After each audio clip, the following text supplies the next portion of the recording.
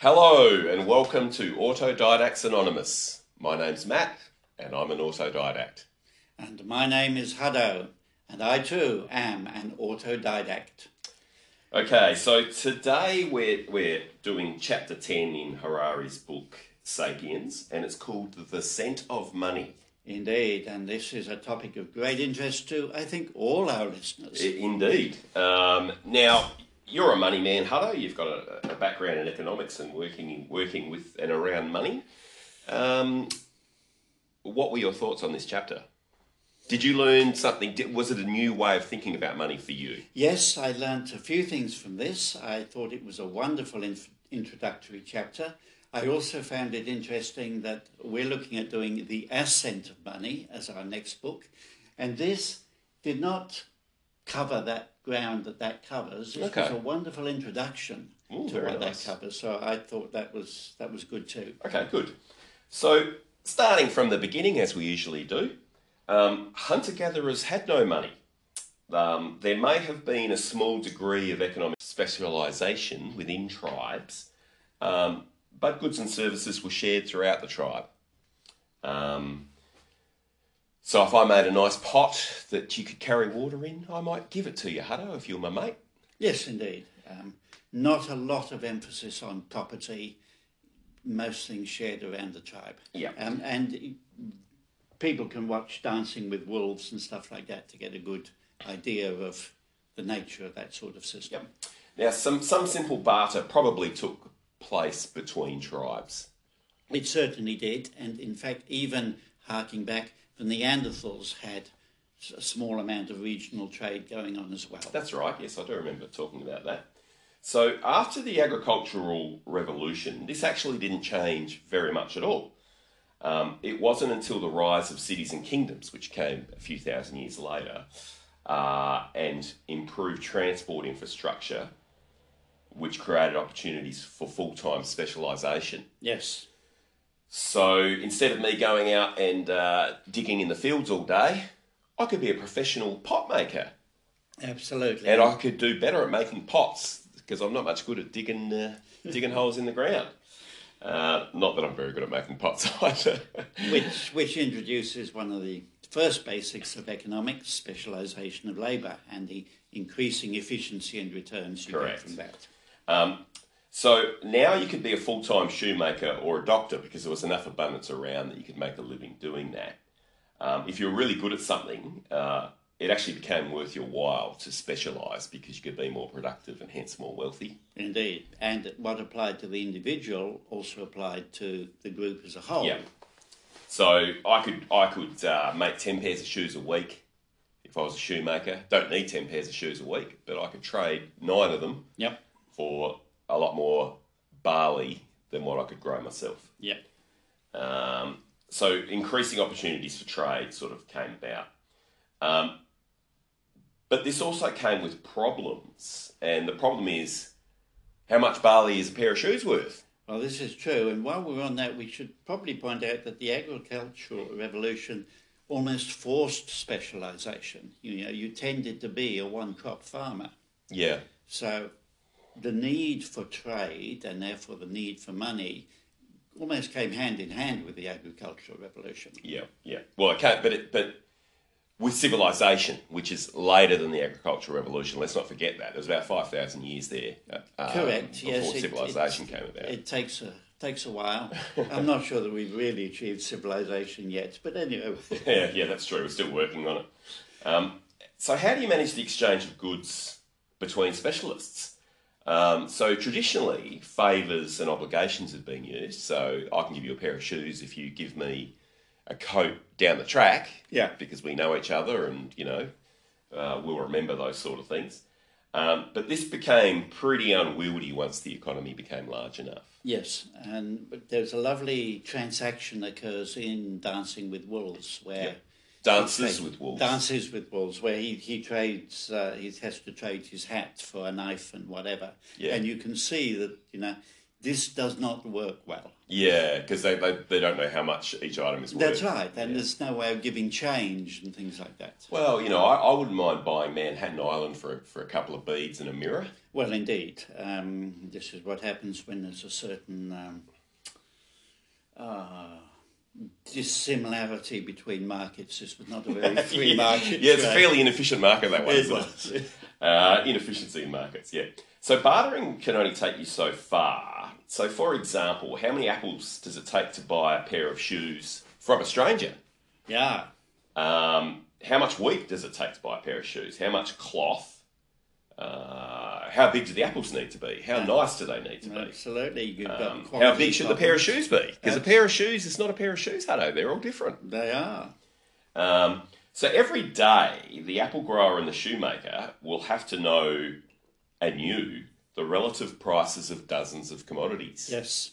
And I'm starting to realise why I think writing may have been invented, possibly to help keep track of some of this stuff. Turns out that if there are 1,000 different commodities in the market, which there probably would have been, traders would need to know 499,500 different exchange rates. Yep. Barter also requires that each side wants what the other person is trading. So what if the shoemaker doesn't like apples? Yeah, big problem. The apple grower's not going to get his shoes. You have to find a shoemaker who likes apples. That's right. Or you have to find a third party. That's right. Who wants each of things and he's prepared to give something for it. That's right, yeah. So some societies basically try to formalise the solution to that problem by setting up a central bartering system. So you'll take your goods into the central marketplace and barter there. Yeah. And apparently that worked. That's what they tried to implement in the USSR. Yeah. But it didn't work very well. No. They two problems there. One is it's not a good system, and two is they didn't implement it very well either. Right.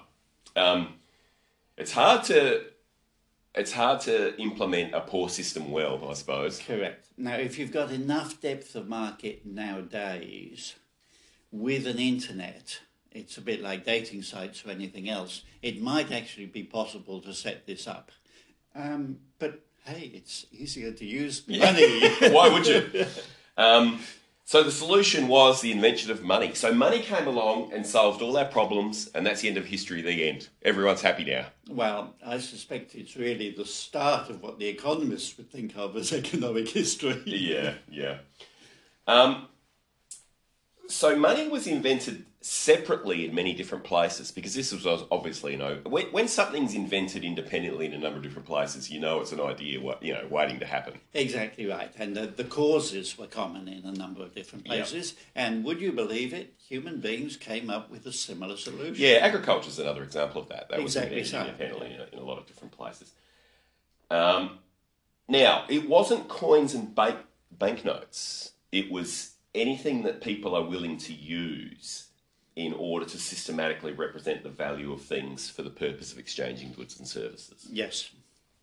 It allowed people to compare quickly and easily the value of different commodities, such as apples and shoes. Yep. And to easily exchange one thing for another. Yep. And to store wealth in a convenient form. Yes. Now, I've studied economics a bit in the past, and there are 3 definitions of money, or 3 uses of money, and they're the 3. Wikipedia is showing 4 at present. Okay, well, I learnt 3 in my degree. Yeah. And a means of exchange. Yes. You know these. Means or medium of exchange. Medium of exchange. A way to value things. Yes. And storage of wealth. Storage that was the 3 things. That's right, yes. So they're the 3 things that Ferraris mentioned. What they're breaking out separately these days is also a definition of debt. Right. So while you're using the dollar value to define, dollar or monetary value to define the value of something, a transaction or whatever, they're also saying that with debt, it fixes the debt. And despite inflation and everything else, that amount generally does not change. Okay. Well, that's new. That's subsequent to when I studied. Subsequent to the last 500 years, 50, well, quite a long time anyway. So there have been many types of money. over the journey, and coins are obviously the classic example. Yes. But money existed long before the invention of coins. Yes. Such things were used as shells, Yeah. cattle, salt, grain, beads, cloth, and promissory notes. Yes. And shells could still be used to pay taxes in Uganda as late as the early 20th century. Well, I should have been mining shells. Yeah, you should have been. It's a bit like Bitcoin mining now, isn't it? Absolutely, yes, very similar. Because one of the things about all these is you can actually go and get your hands on more of it. You can grow more of it. You can collect more of it. Yeah, or, as in the case of cryptocurrencies, you can mine more of it. In modern prisons, cigarettes are often used as the currency. So even if you don't smoke, they still have value to you because you can get cigarettes off somebody and then buy something else and trade with your something cigarettes. Else. That's right. In fact, in Afghanistan, when the Russians were in occupation, you could pay for your taxi fare with bullets. Ah. One of the more interesting... interesting. Yeah, I didn't know that. I suppose if you're a smoker in a prison, it's a bit like being an actual smoker is a bit like setting fire to your money. You're better off being a non-smoker. You'll be wealthier. No question. Yeah. But that's no different to eating your barley or whatever. No, but you don't set fire to your money. No, when you don't set fire to... Well, no, you don't. We don't use our money for another purpose. Like you don't... you don't make clothes out of $100 bills. That's right, because it's now got no intrinsic value.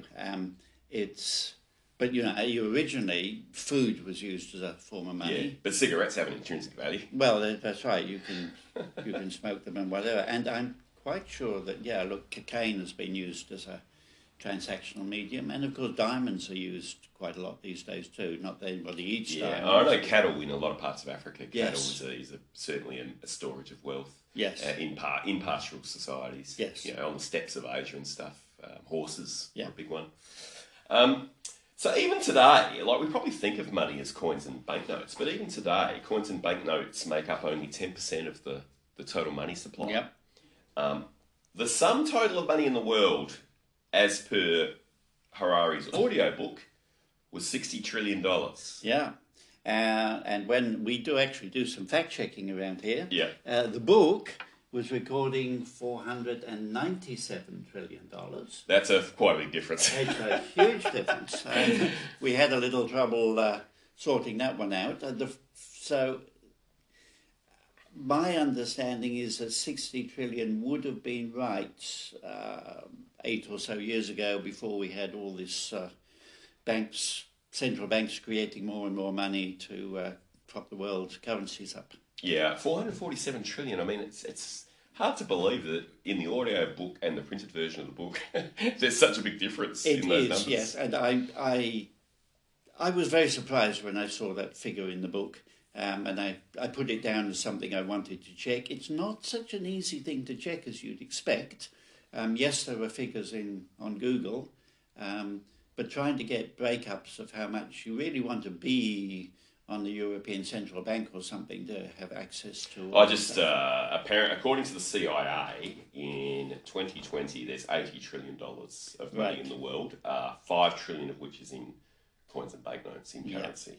Now, that implies that 447 might be, I don't know if it's a misprint or I don't know what happened there. I've also seen figures coming out of the United Nations saying that there's $2 trillion a year being laundered from illegal businesses. Now, over a 5-year period, we're talking $10 trillion there. Yeah.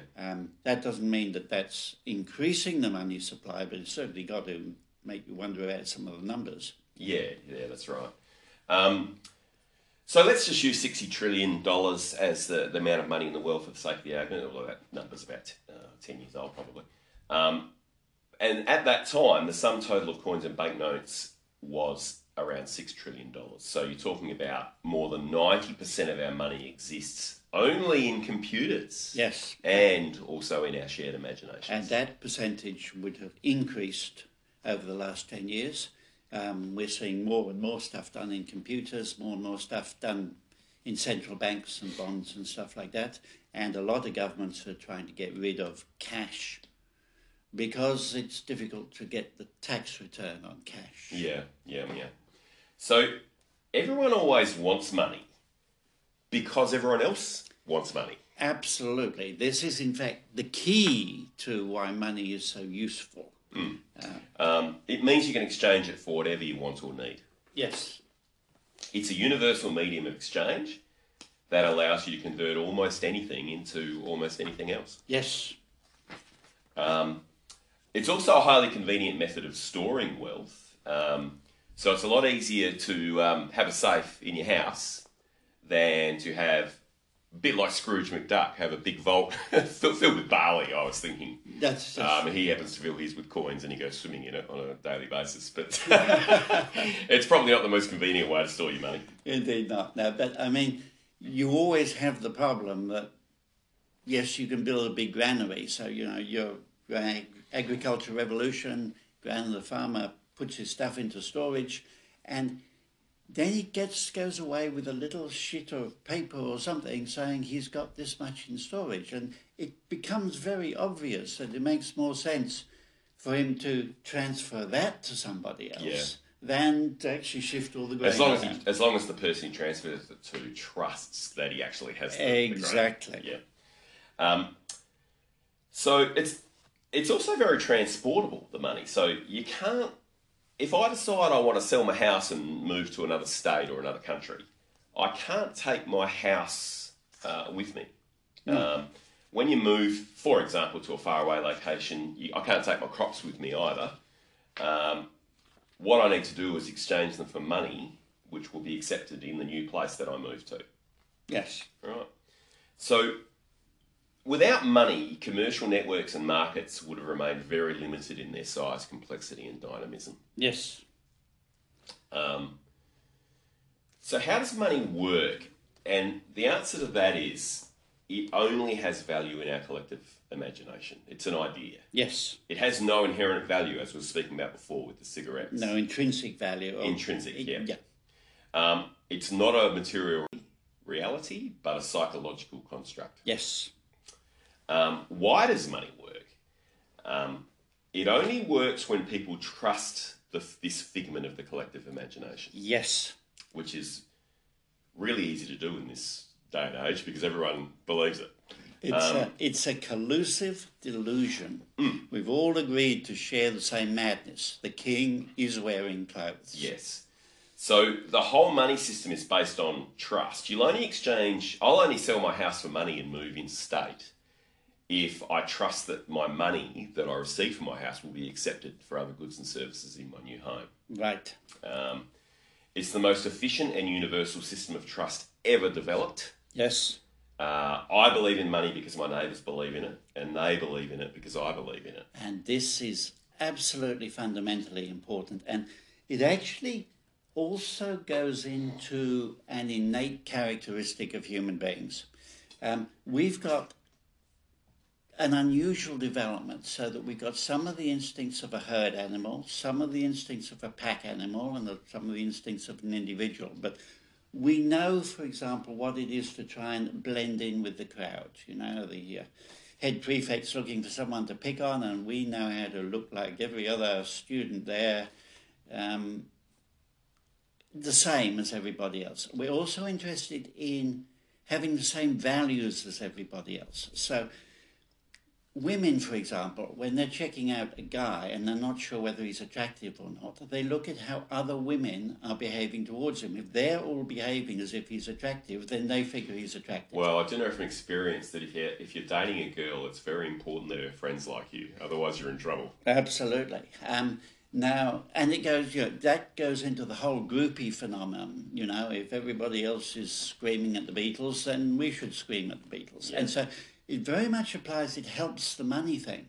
If they think it's valuable, then I can think it's valuable. And then I'm joining in with the group and we've all got shared values. And the myth actually becomes true and a lot easier to believe in. Exactly right. So when money was first developed, people didn't have this intrinsic trust that you and I have today. So money had to be invented out of things that actually did have real intrinsic value. Yeah. So, for example, in Samaria around 3000 BC, money was made out of barley grains. Yes. So even if it wasn't worth anything as money, you still had the barley. At least you could eat it. That's right. It took time for people to gain trust in it as money, but it was a bit easier to build that trust because it had an inherent value, right? It can be eaten. It was still difficult to transport and store, though. Yes. So there were disadvantages to it, but at least people trusted it, which is probably the most important thing. Exactly. Then later on, as people started to get used to this money system, they were all more easily able to transfer their trust to money that had no implicit value. So about 500 years later, around 2500 BC, we see the introduction of the silver shekel in Mesopotamia.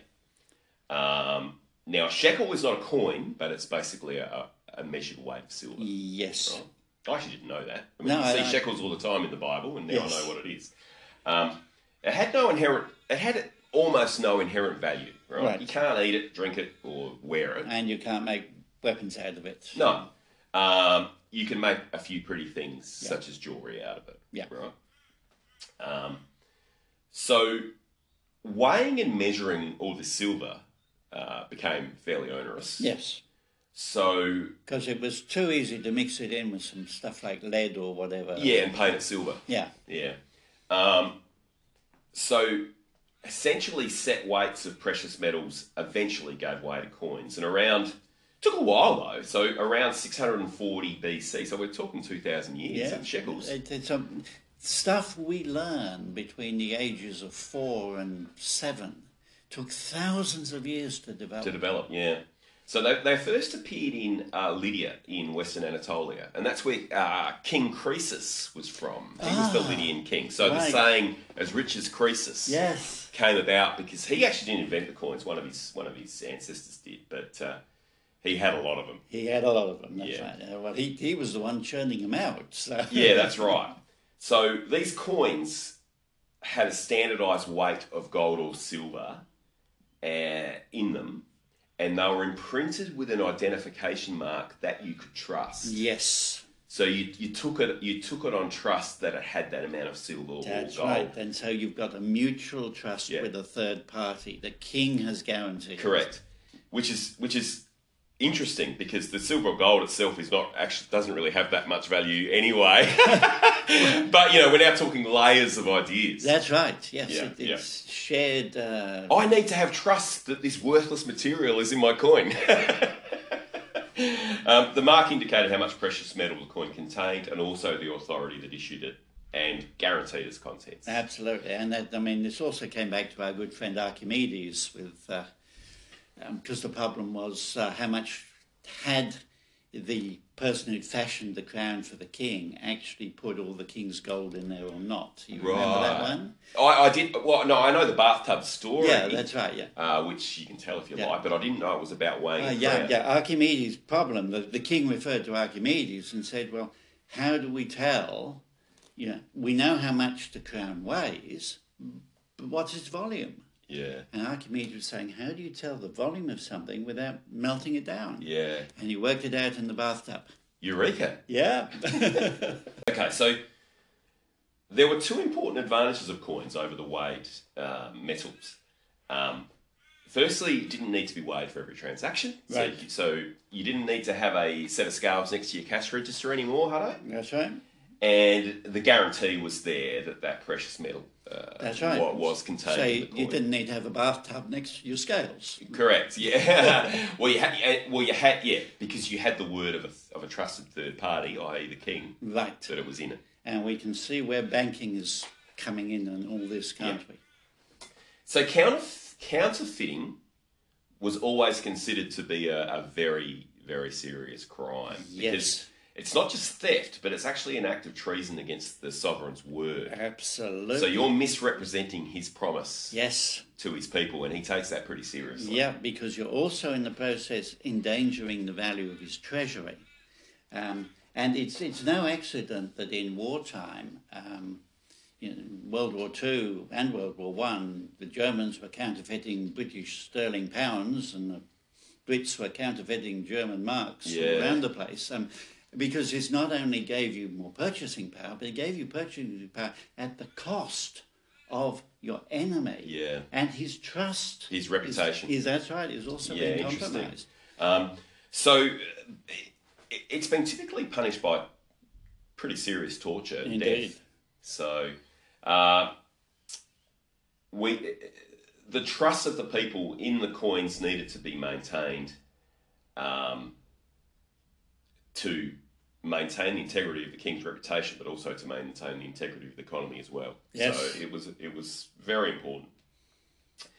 So the trust in some currency, such as the Roman denarii, was so strong that it started to become accepted outside of the Roman Empire.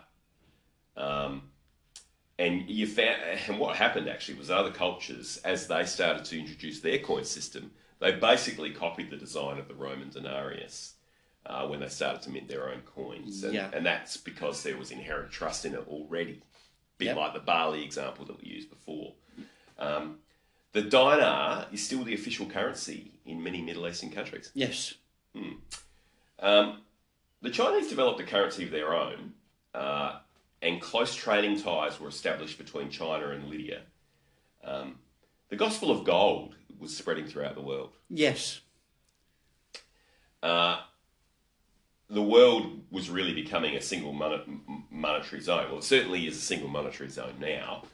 Originally, it relied on gold and silver, and later on, we even took the gold and silver out of it, and we rely on a few trusted currencies. These days, it's the US dollar. Okay. So this unified monetary zone laid the foundation for the unification of Afro-Eurasia and eventually the entire globe. Yes. The gold and silver found in the Americas by the conquistadors allowed Europeans to buy silk, porcelain and spices from East Asia, for example. Yes. So you're really getting global unity now. Yes. This is how money unifies whole continents, even when they can't, bitterly disagree on everything else. Yeah. So how did so many separate cultures share this belief in gold/money? And the answer is, once trade connects two areas, the forces of supply and demand tends to equalise the prices of transportable goods.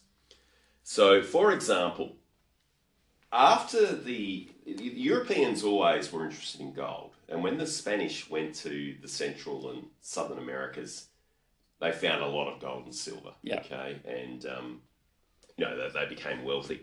Now the Indians were very uninterested in gold when they started trading with the Europeans. So how do you trade with someone who's not interested in what you've got to offer? And the answer is that merchants travelling between the two areas would notice the difference in the value of gold. Yes. It was cheap in India, so they'd buy a bunch of gold in India, and it was expensive in Europe, so they'd sell in Europe. Yeah. So the demand for gold in India goes up. Yeah. And the price goes up. Yep. The supply of gold in Europe goes up, which means the price, is forced down. Yes. And gradually you meet equilibrium, demand and supply. And now all of a sudden you've created a market and a value for gold in India that previously didn't exist. This is market arbitrage, and it's... Yeah, arbitrage, yeah. So that's how it happens. Yeah. So now all of a sudden Indians are into gold as well. Absolutely. Yeah, so we corrupted them That's nicely. Right. And they've all been sucked into as part of the one world of finance. Yeah. So people who don't agree on anything else, such as religion, can nevertheless almost always agree on a monetary belief. Yes. Religion asks us to believe in something, whereas money only asks us to believe that other people believe in something. And that's what I was talking about, our innate interest, They think he's beautiful, so I'll think he's beautiful. He thinks that's valuable, so I'll think it's valuable. Yeah. And because it's also a reinforcing thing. It's very contagious. Yes. Money is the high watermark of human tolerance. It is more open-minded than language, state laws, culture codes, religious beliefs and social habits. It's the only trust system created by humans that can bridge almost any cultural gap, and it doesn't discriminate based on gender, race or sexual orientation. Even people that don't know or trust each other can cooperate effectively. Yes. Now, I learned something about money from this passage of Harari. this trust thing, you've made the point before to me that for an alcoholic, alcohol is both the cause of their problems and the solution to their problems. Yeah, the cause of and solution to all of life's problems. That's from Homer Simpson. Right. Yeah. Well, it's the same thing with money. Money is useful for trading because it provides a means of value, a transfer of value that everybody agrees on. And yet, the reason everybody agrees it's got value is because it's useful for trade. Yeah. So it's both the cause and solution to the problem. Yeah, yeah. So this fact that it's more open-minded, doesn't discriminate, everybody loves it, makes money sound like it's just the best thing we've ever invented. It does sound good. Almost as good as chocolate. Never worked out why chocolate didn't pass as money, except I think it gets eaten too much. Not as easily stored. Yeah. And you're better off with money without inherent value, so you don't waste your wealth. Right, and with trying to store wheat, you've got the problem of the rats. You've got to keep the rats out. With chocolate, you've got the problem of the humans. You've got to Yeah, true.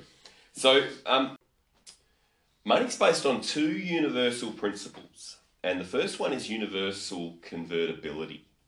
With money as a catalyst, you can turn almost anything into almost anything else. Yes. And the second principle is universal trust. With the use of money, any two people can cooperate on almost any project. So money allows millions of strangers to cooperate effectively every day. Yes. Now, unfortunately, it turns out there's a downside. Yes, and Harari puts these so very well. So it corrodes local traditions. Yeah. Intimate relations and human values are replaced by cold economic laws of supply and demand.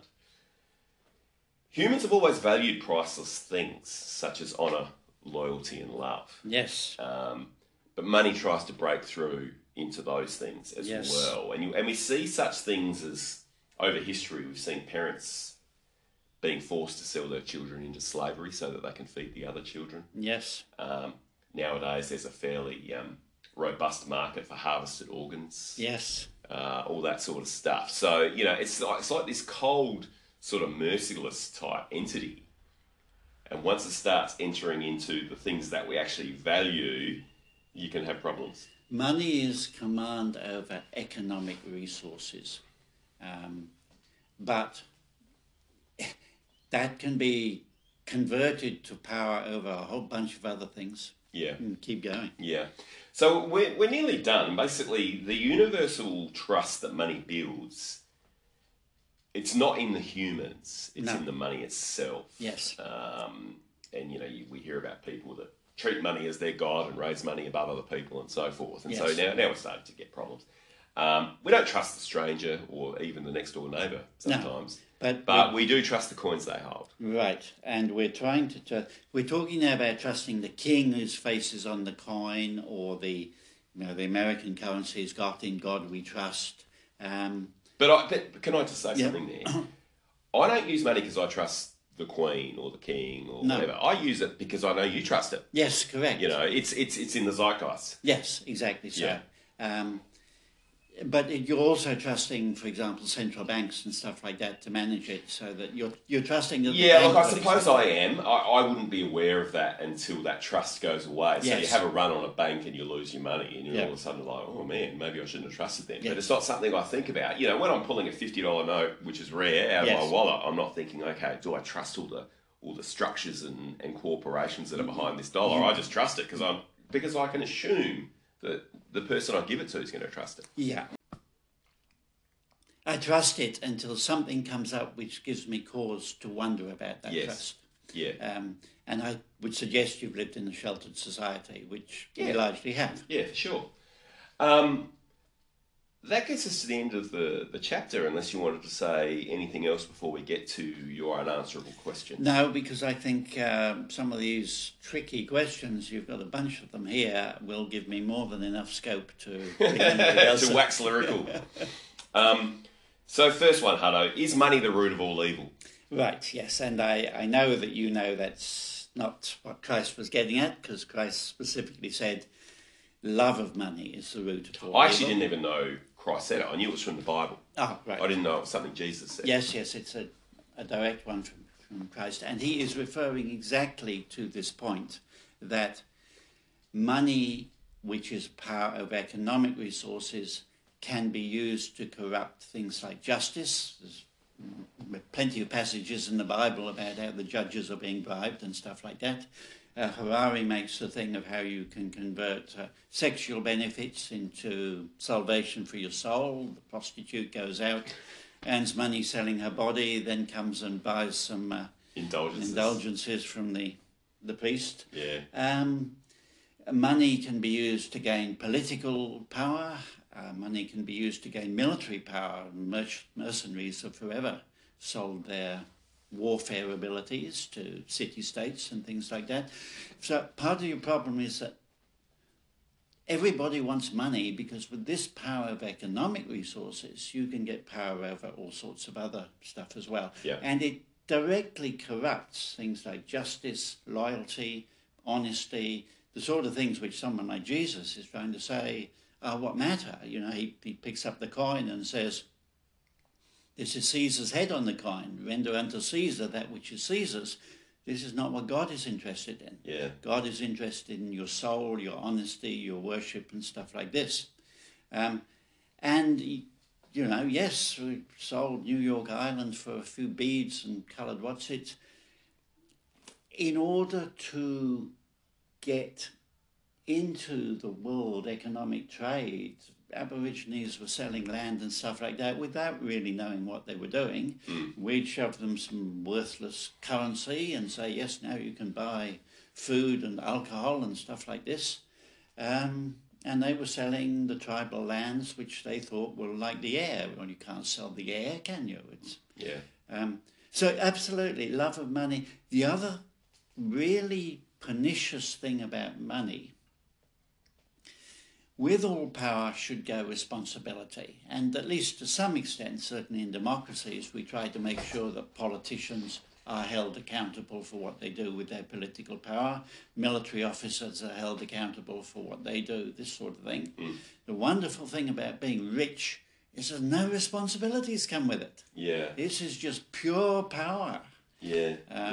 And the only other thing that comes with no responsibility like that is having children. Well, yes. Children always create issues, of course, when it comes to inheritance. Yeah, So, yes, unfortunately, love of money is indeed pretty close to the root of all evil. Money itself is not evil. Money is a very useful thing for trade and economic efficiency and this sort of thing. And it's spectacularly noticeable that the great codes of religion actually have very little to say about economic things.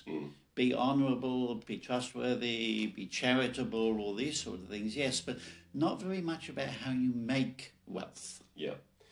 Well, I'm going to give you 0 for that, because you didn't really answer the question, although you did sort of bring it up at some point. But the question was, is money the root of all evil? Now, I'll give you my answer. No. And it is the root of some evil, but there is plenty of evil that takes place in the world where money's not involved. And I would say an example of that is cheating on your partner. Not a monetary transaction, but still not a very nice thing to do. Also true. Still heavily focused in power, but we won't go into that. I'm going to ask the basic question here. So how much do I have to pay you for you to give me a pass? Buy me a beer. I can handle that. All right, I'll give you half a mark. Can money buy happiness? Well, I can certainly buy you beer. I feel like one now that we're talking about it.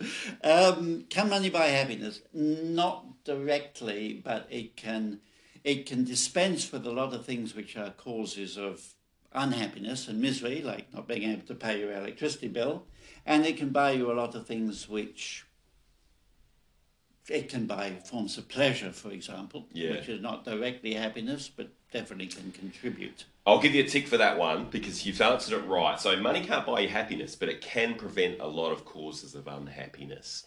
And as I've mentioned to you plenty of times, because we talk and we're mates, they've done studies on this. Yes. And it turns out that every dollar you earn up until around $75,000 a year in our society will actually make you happier or Right. make you less unhappy. You're right. And then every dollar after that basically contributes nothing to your happiness. This And is- I believe it. I mean, but living in poverty, it's almost impossible to be happy, unless you're some kind of spiritually aware monk or something. But it's a miserable life.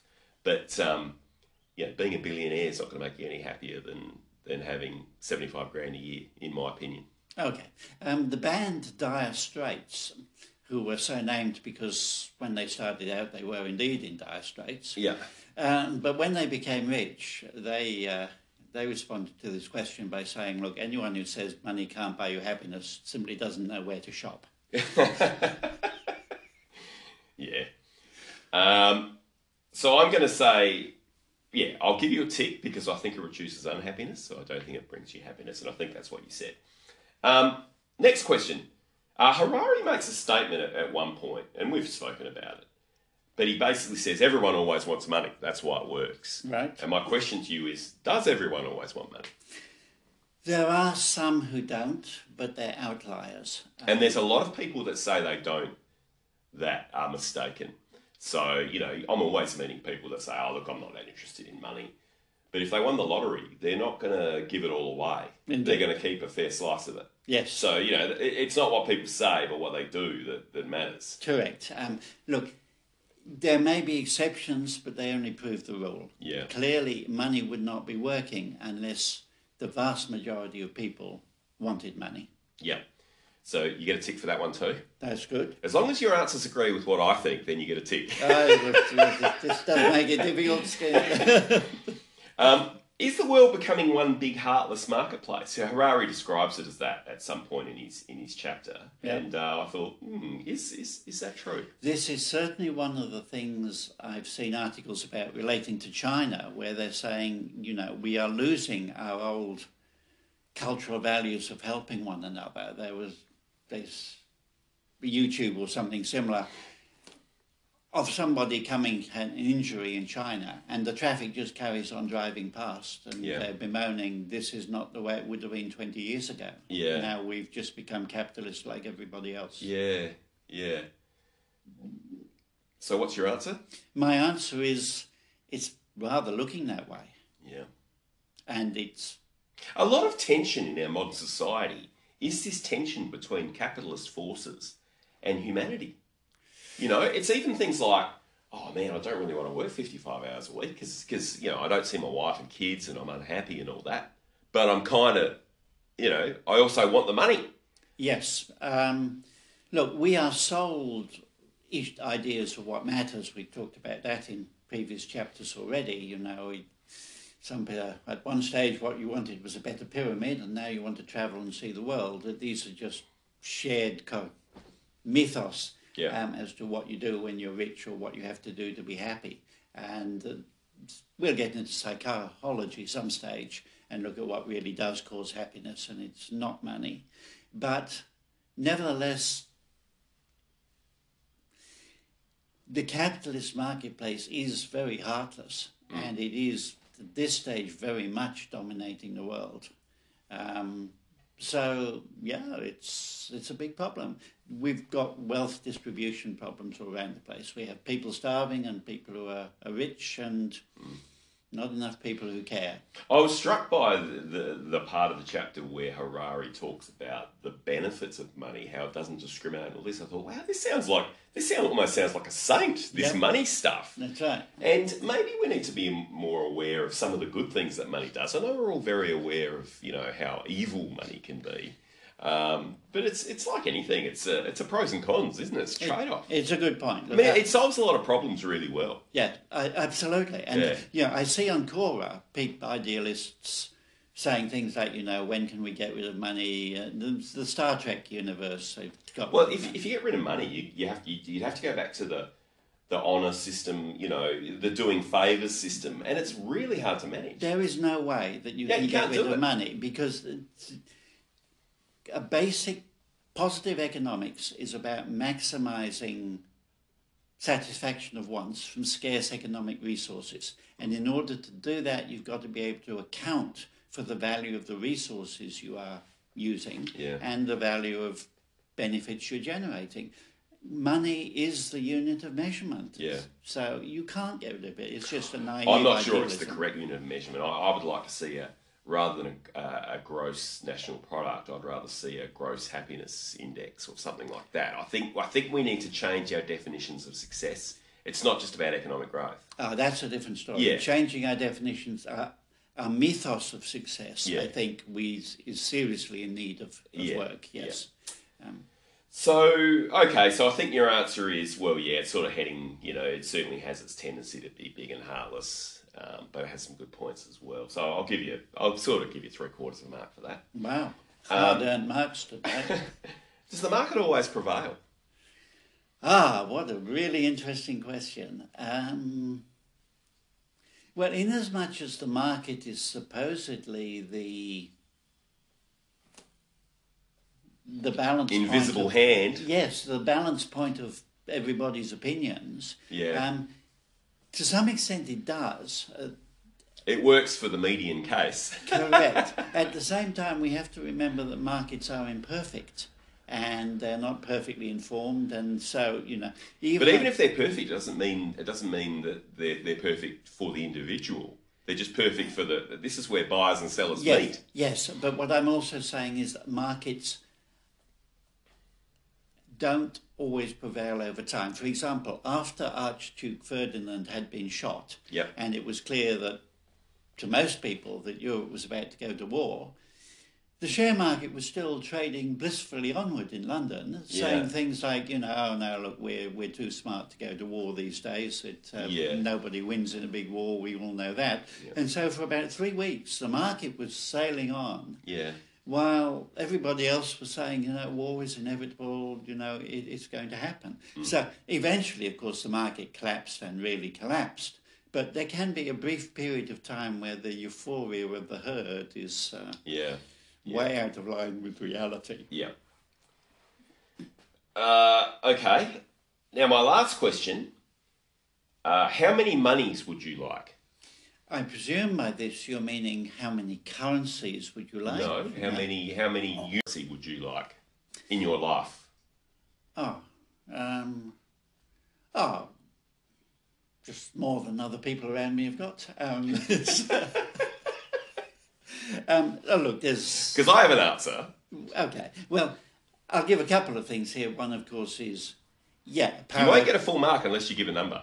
Power over economic resources is a good thing, and so I want enough to satisfy my needs and a few of my wants and stuff. How much is that? But you've also got the trading point of how much effort am I prepared to get in? Put in. The cost of earning the correct. Money. So there is, as you've pointed out a couple of times, a law of diminishing returns. The more I've got, the less important to me a new one is. And that's one of the reasons why CEO remuneration is so inflated. These rich, competent people, which some of them are basically saying, look, I've got enough to sit by the river and fish for the rest of my life. Yep. You really want me to give my life to making this corporation richer, you're going to have to really lay it on. Yeah. So you get 0 for that because you didn't answer the question. Right. I want 2 million monies. 2 million. That's my number. I'll tell you why. Because I would like to passively earn $75,000 a year, and 2 million would well and truly get me there. Even 1 million I'd like as well. Yep. Because I sort of usually assume you can earn about 8% on your money. So 8% of 1 million is 80,000. So the extra million is really cushioning. Well, I always said you were cheap. So you would sell me your soul for $2 million? No, I wouldn't sell you my soul for it, but I do want it. Now, whether I'm prepared to do what it takes to get it is another question that you raised, and that's where I struggle a bit because I just want this money to materialise. I don't want to have to, go through the rat race to get it. Right. But there's no doubt that I do want 2 million monies. Right. Okay. Well, we've certainly got your base price here, so that's good to know. And, so if anybody out there wants to give me 2 million monies, then give me a call. But I can get somewhere with you for a bottle of beer. Okay. All right, so that's the last of my questions. Look, you were really poor today. There were 7 questions. I think you got 3 out of 7. Okay. I'd like to add one comment at this point too, because Sure. I did think your last question of how many monies would you like related to a number of currencies. Yeah. One of the things about money and trust is, of course, it can disappear very quickly. Yes. So we do have the US dollar as the global default dollar. We do have central banks managing money, and it matters. Some of the examples of currencies we had which went up in smoke, the German papier mark of the Weimar Republic in 1921 and 1923 was an example of a major nation. There was a big market in wheelbarrows because you needed a wheelbarrow of money to buy a loaf of bread. You certainly did. Good for the wheelbarrow industry. Yeah. Hyperinflation in Zimbabwe. When Rhodesia first became Zimbabwe, it had a currency which was better than par with the US dollar. And after some significant mismanagement, they managed to hit inflation of 89.76 trillion% per year. I don't even know how many zeros that is.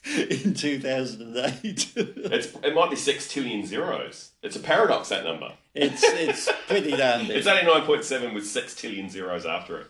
The Greek drachma, of course, has had its times. The Italian lira has been a constant state of worry. The Venezuelan bolivar at present has gone through some hiccups.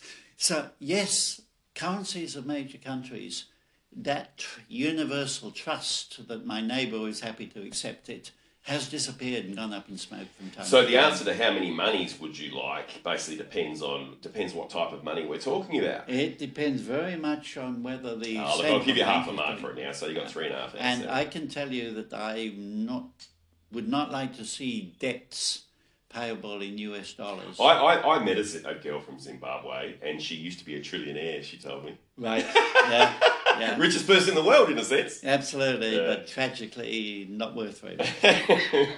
Yeah. All right. Well, I think we're pretty close to done, don't you? I do. That beer is calling me. Yeah, I've really got I'm really thinking about having a beer now, actually. Thanks for your time today, and I'll see you on the flip flop. Looking forward to it. With a beer.